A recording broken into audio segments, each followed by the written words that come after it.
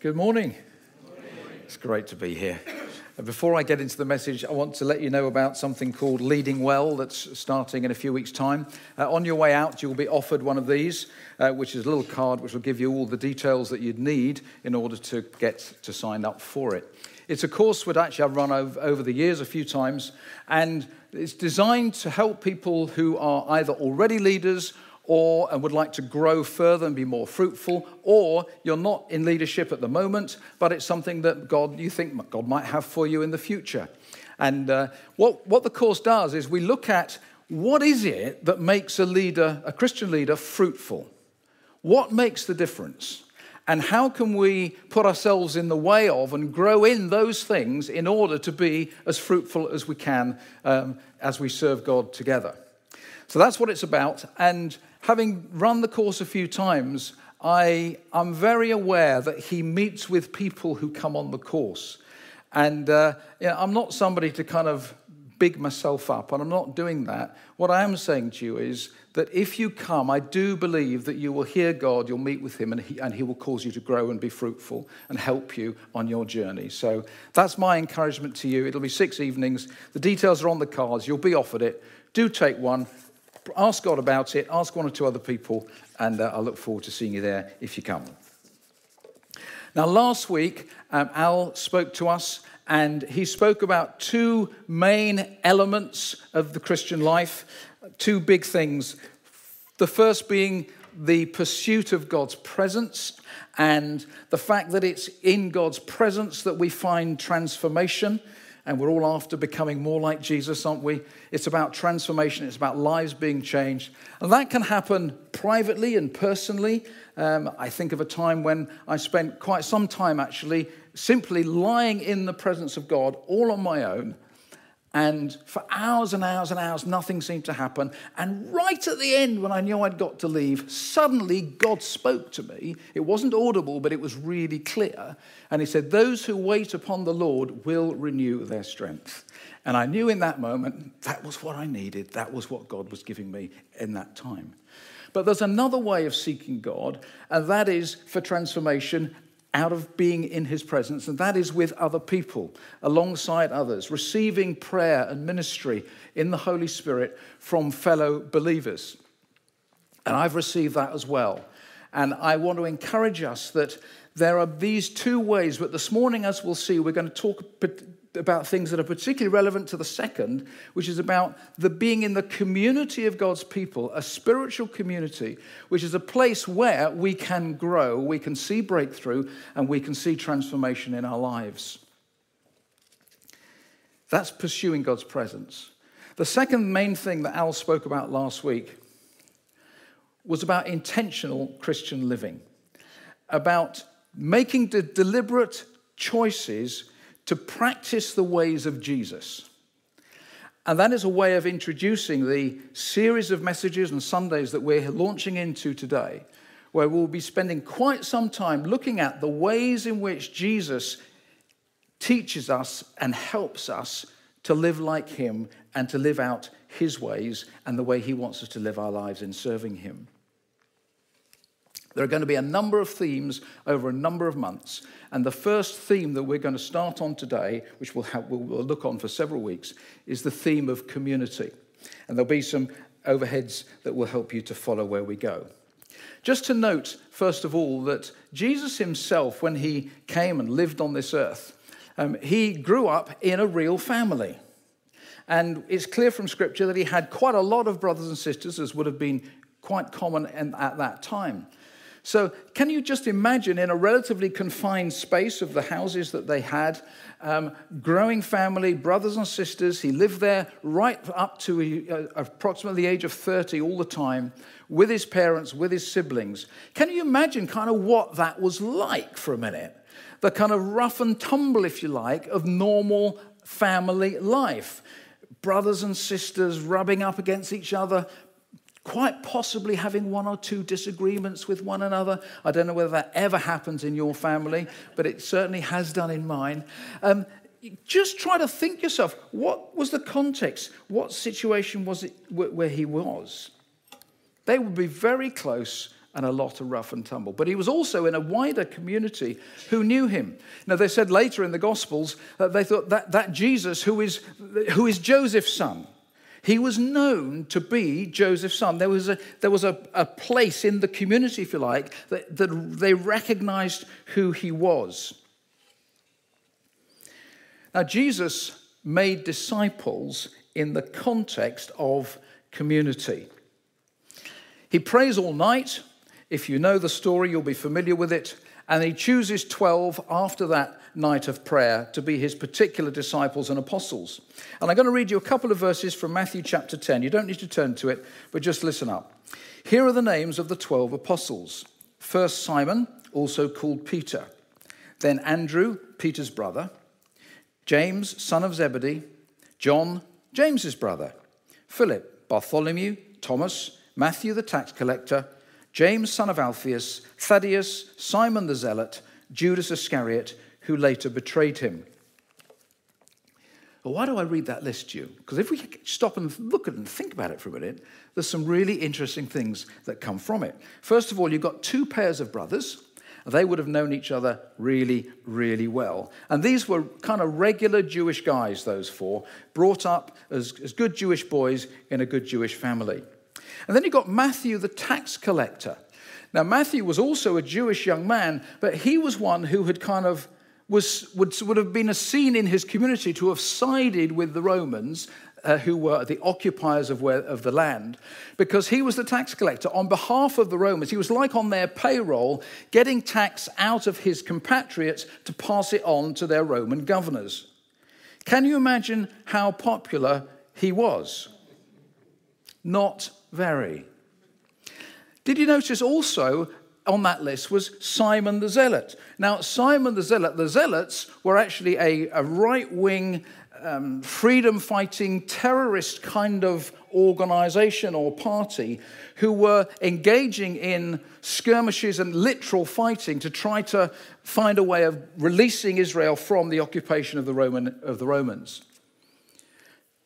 Jesus has I think it's a sense of humor is involved with this, where he calls Matthew on the one hand, who's on Rome's payroll, and Simon the Zealot on the other, who is part of an organization that's trying to engage in terrorism to release themselves from the occupation of Rome. And he says, come and be my disciples, come and join my group. Can you imagine the conversations, the tensions that would have existed within that 12? And of course, there are many differences between the others as well. But what Jesus does is he calls these people to be part of his group of disciples, and we'll look a bit more about that in a moment. And he throws them together, and they got the choice of whether to follow Jesus or not. They did not get the choice of who else came with them. They got who they got. And there was huge variety, and very naturally would have been big tensions between them. Does that sound to you a little bit like the church? We get the choice of following Jesus, but once we've made that choice, everything else follows, and we end up with a whole bunch of people who we haven't got a clue who they are, all sorts of different backgrounds, all sorts of different people, different ideas, different opinions, different attitudes, different personalities, different gifts, different families, different cultures, and Jesus says, come and be my church. And he throws us all together and says, okay, let's work this out. Let's be community together. And it's challenging at times. Can I just say, therefore, whatever your background is, however you would categorize or consider yourself, there is a place for you. There are no misfits in the family of Jesus. You are all welcome. And he welcomes everyone with open arms. Matthew chapters 5 to 7 are full of the teachings of Jesus. And then in Matthew chapter 8, I'm just going to read you one verse. So again, you don't need to turn to it. Matthew 8:18, if you're taking some notes, and it says this. When Jesus saw the crowd around him, he instructed his disciples to cross to the other side of the lake. Let's stop there for a moment. Just think about this. There is a crowd listening to Jesus teaching, and he calls the disciples out of the crowd to follow him, to go with him in a boat across a lake, to get away from the crowd. He's calling them to be coming out of the crowd, to distinguish themselves from being simply part of the crowd, and to be disciples of Jesus. And he calls us similarly to come out of the crowd, out of the faceless crowd that it could have been. It was a big crowd. And to become part of the discipling community that Jesus is establishing on the earth today. And it's called his church. Read on verse 19. Then one of the teachers of religious law said to him, "Teacher, I will follow you wherever you go." Now that sounds a wonderful thing to say, doesn't it? What does Jesus follow it with? His reply, "Foxes have dens to live in, and birds have nests, but the Son of Man has no place even to lay his head." What a strange reply. It's like Jesus is almost trying to put him off. The guy says, "I'll follow you, Jesus." And he says, "Do you realize it might be quite difficult? It might not be how you think it's going to be. You might not be living in a palace all the time." Whatever kind of bed of roses picture he might possibly have had, this guy that Jesus is replying to. There's a reality to that. Jesus calls for commitment. He calls for us to follow him regardless. That's the nature of his call. Let's read on another couple of verses. Another of his disciples said, "Lord, first let me return home and bury my father." That kind of sounds reasonable, doesn't it? But Jesus said, "Follow me now. Let the spiritually dead bury their own dead." You think, oh, that's a bit sharp. Well, we need to understand, the commentators tell us that what was actually happening here was in that culture, a young man would have needed to have stayed living in his family context until his father died, at which point he would inherit. So what the guy's saying is, let me stay for however long it is until I get my inheritance, and then I'll come and follow you. And Jesus is saying, no. No, you need to put me first right now. I need to be the number one, and trust me for everything else. There's a message in there, isn't there, for us? And it may even be that this morning here or listening online, watching online, that you're somebody who has been kind of putting off the day of following Jesus. And what he's saying to you today is, no, don't put it off any longer. Today's the day to make your choice and to follow me. And just as somebody did earlier, 10 minutes ago, somebody else did a couple of hours ago right here, it's still not too late for you. At the end of the morning, we would love to talk to you to help you. If your heart is thumping right now and you realize, that's me, then please talk to us and we'll help you to make that choice.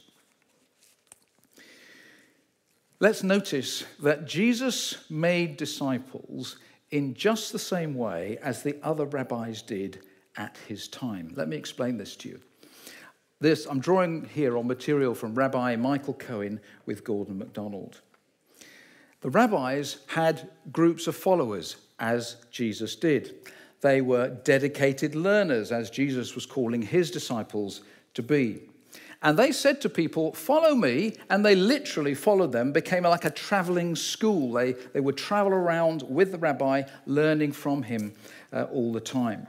And the pattern of their instruction was fourfold. First of all, there was literally instruction, i.e., you sit and listen, or stand there, you listen to me, and I will tell you, I will teach you. And that's Jesus, of course, engaged with that. But what they also did as an integral part of it was to then immediately have group discussions. And the rabbi would leave the learners on their own. He would withdraw from them and leave them to discuss what he'd been teaching. And we can see in the Gospels the way the disciples discuss things together. Secondly, that after instruction, there was imitation. In other words, it was the learners were expected to try to be like the rabbi. That was what they would do.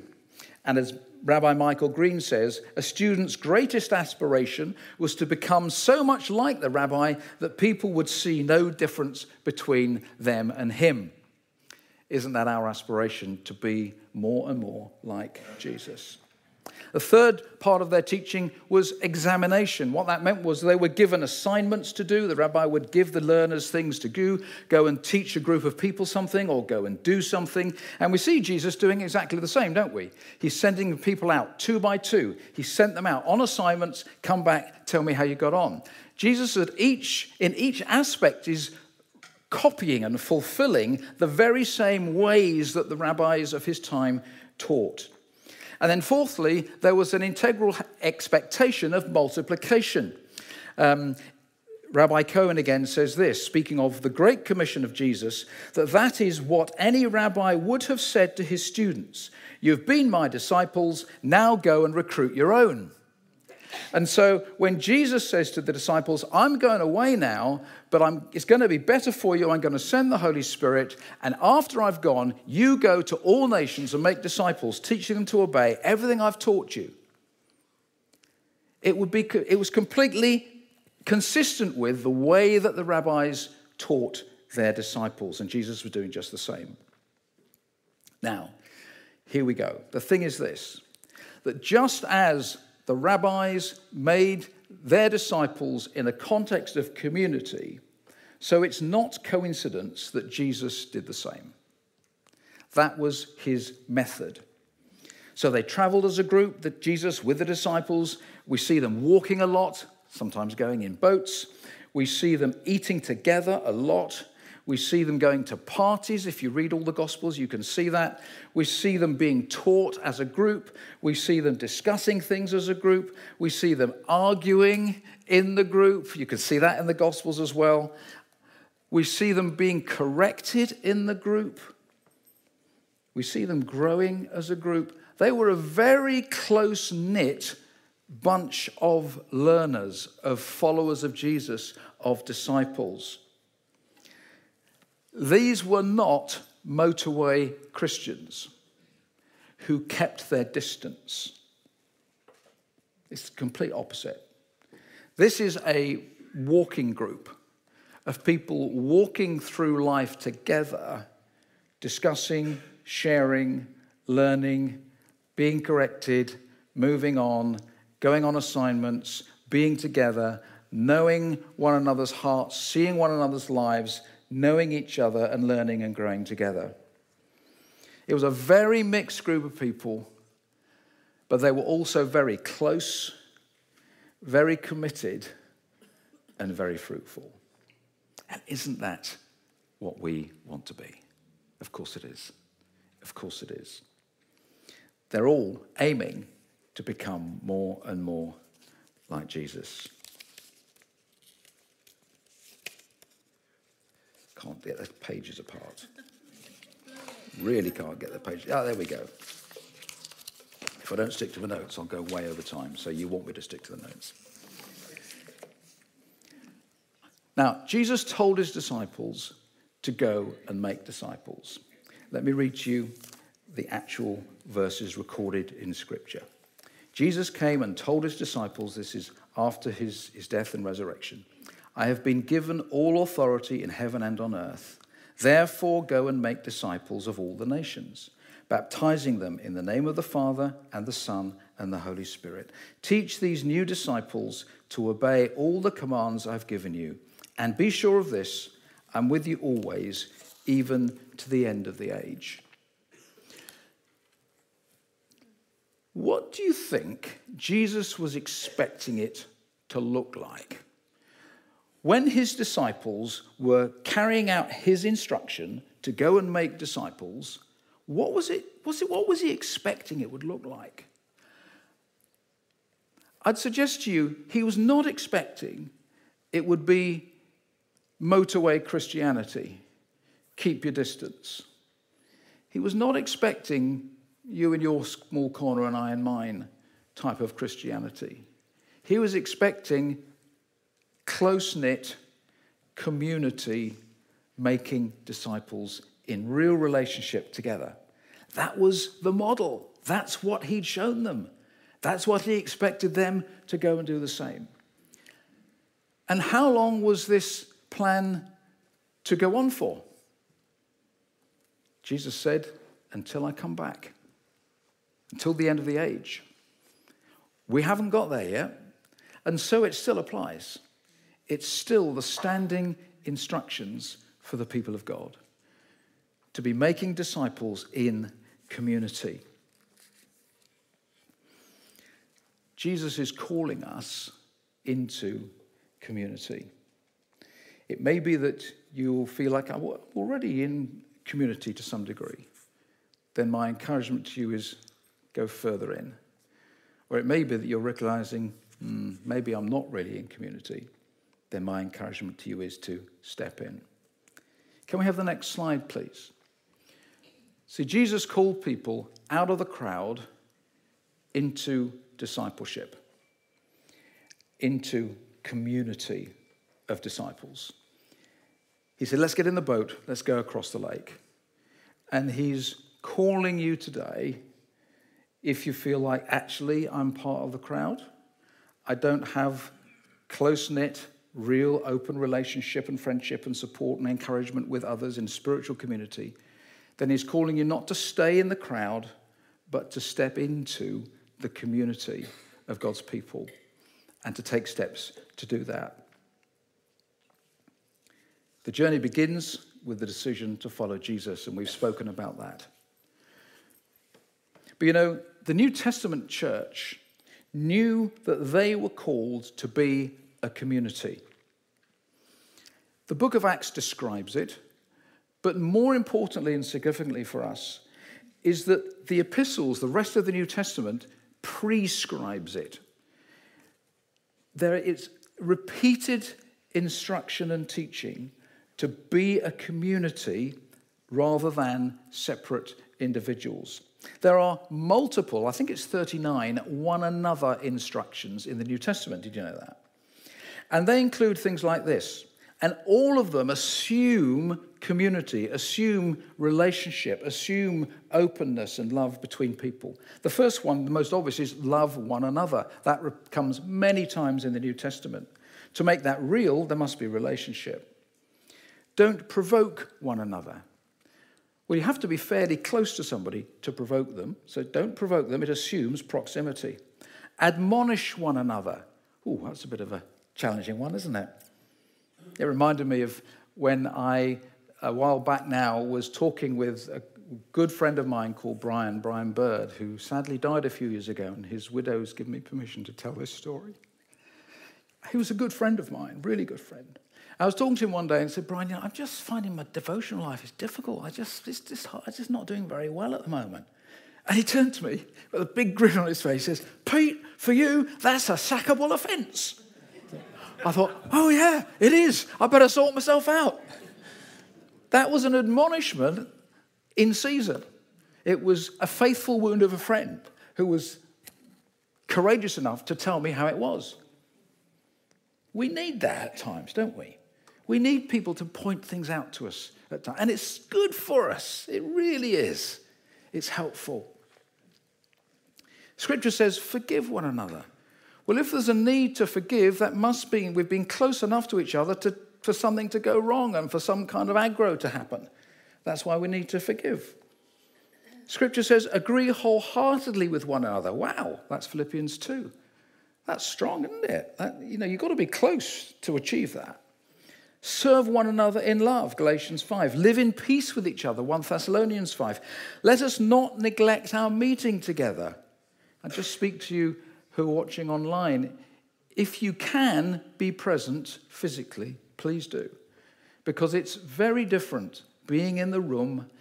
As human beings, we're designed for relationship, which involves proximity, being together, feeling the atmosphere, the hug of another, the prayer of another, the laying on of hands is a biblical principle, and we can't do that when we're not all those things in the same room. So do come, be in the room if you can. Encourage one another. There are so many of these one another's in the New Testament. Jesus called us out of the crowd and into community. And there are three common errors I want to refer to quickly. The first is this: to mistake connectivity for community. Online community is actually a contradiction. I've said enough about that already this morning. Secondly, mistaking congregation for community. Can we have the next slide, please? You see, Jesus calls us not to be in the crowd, not to stay there, but to come into community. And in many Western churches particularly, including ours, we have this kind of bit in between, like that forms the sandwich, which is the congregation, by which I mean the Sunday meeting. And if we're not careful, we can start to think that if we're part of the Sunday meeting, we're part of the community. But they're very, very different, because there are such inevitable limitations on intimacy, on relationship, on openness, and so forth in a Sunday morning context. There should be limitations. This is a public arena. But that's not community. There's something such as the disciples enjoyed with Jesus, which is in it, and the engagement of that is much deeper, which is what he calls us to. So if you're currently kind of stuck in the congregation, but not part of the community with real engaged relationships, then I'm encouraging you and provoking you really today to say, okay, this needs to change. If we're going to live our Christian life according to the pattern of Jesus, then one of the things that means is getting closer to others. Now, as a community church, our main expression of that, it's not the only possible way, but our main expression of that is in our community groups. So if you're not in a community group at the moment, then I'd really encouraging you, there'll be lots of opportunities given to you over the next few weeks to change that and to become part of a group. Andrew and I have been between groups for a little while, and we've just taken steps this week to join group again, because we want to make sure that we're living by example and not just telling you what to do. It's so easy to drift. And the last 3 years have seen a huge amount of drift. And actually God's calling us back to re-establish community where we've lost it, or to come into it if we've never been in it at all. Thirdly, don't mistake chemistry for community, by which I mean you can have a really good relationship with somebody. I spoke to my best man, lifelong friend on the phone a few weeks ago, and there's immediate chemistry, but he's not part of my community. He lives down on the south coast. So he's not in my life in the way that Jesus wants us to be in each other's lives. Being part of a group is irreplaceable, and I strongly commend it to you. 4 common reasons, which all I've got time to do is list. 4 common reasons for avoiding community, just in case you kind of identify with any of these. Number 1, I prefer to do my own thing. You could call that individualism. Let's encourage you, make the decision to live it Jesus' way. Secondly, I haven't got the energy, inertia. Do you know what? Spiritual community is energizing. And so part of the very antidote to a lack of energy, to inertia, is to get into spiritual community. It's Jesus' way. I've been disappointed before. Discovered that people weren't perfect. Idealism, if you like.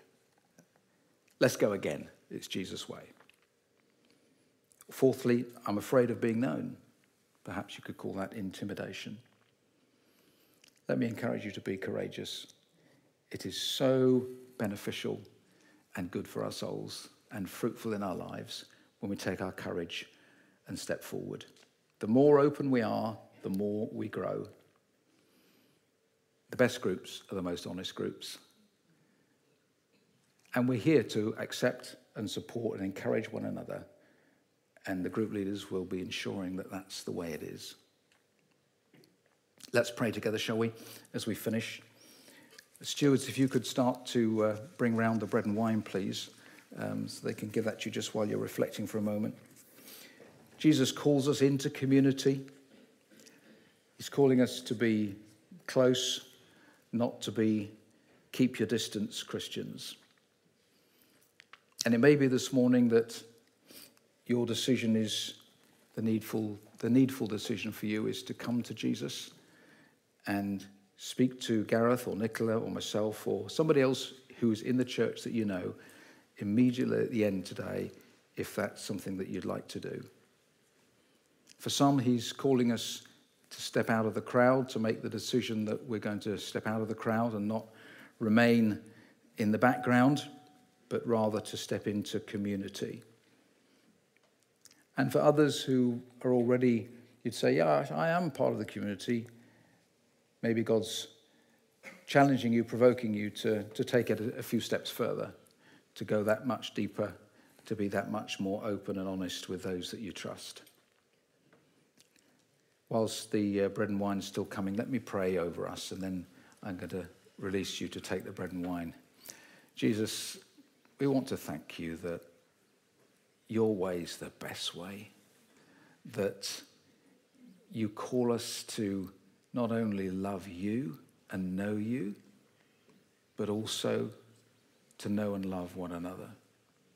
I thank you that you actually said that it's in that way would other people know who you are, that they see love amongst your people. By this will all men know that you're my disciples, that you love one another. That's how the world will know that you sent me. Holy Spirit, come and rest on us now in these moments. Write on our hearts what you're saying. Take away anything that was just me, and let us retain everything that is simply you as you speak to us and help us, because we want to become more like you, and we commit each other to you for that. In Jesus' name. Amen. Amen. What I'd like us to do as we finish is for you to take a couple of moments with 2 or 3 other people, so not just 2s, but deliberately to make it 3s or 4s, and give a little opportunity to share if there's something particular that has struck you, that way you might be stirring in your heart as a result of this morning, then to share that, and then simply to pray for one another and to share bread and wine together as an expression of community. It's, of course, spiritual community. Obviously, it's in a limited way on a Sunday morning, but it's still valid and still true and still really, really, really positive and helpful thing to do. So God bless you. Thank you.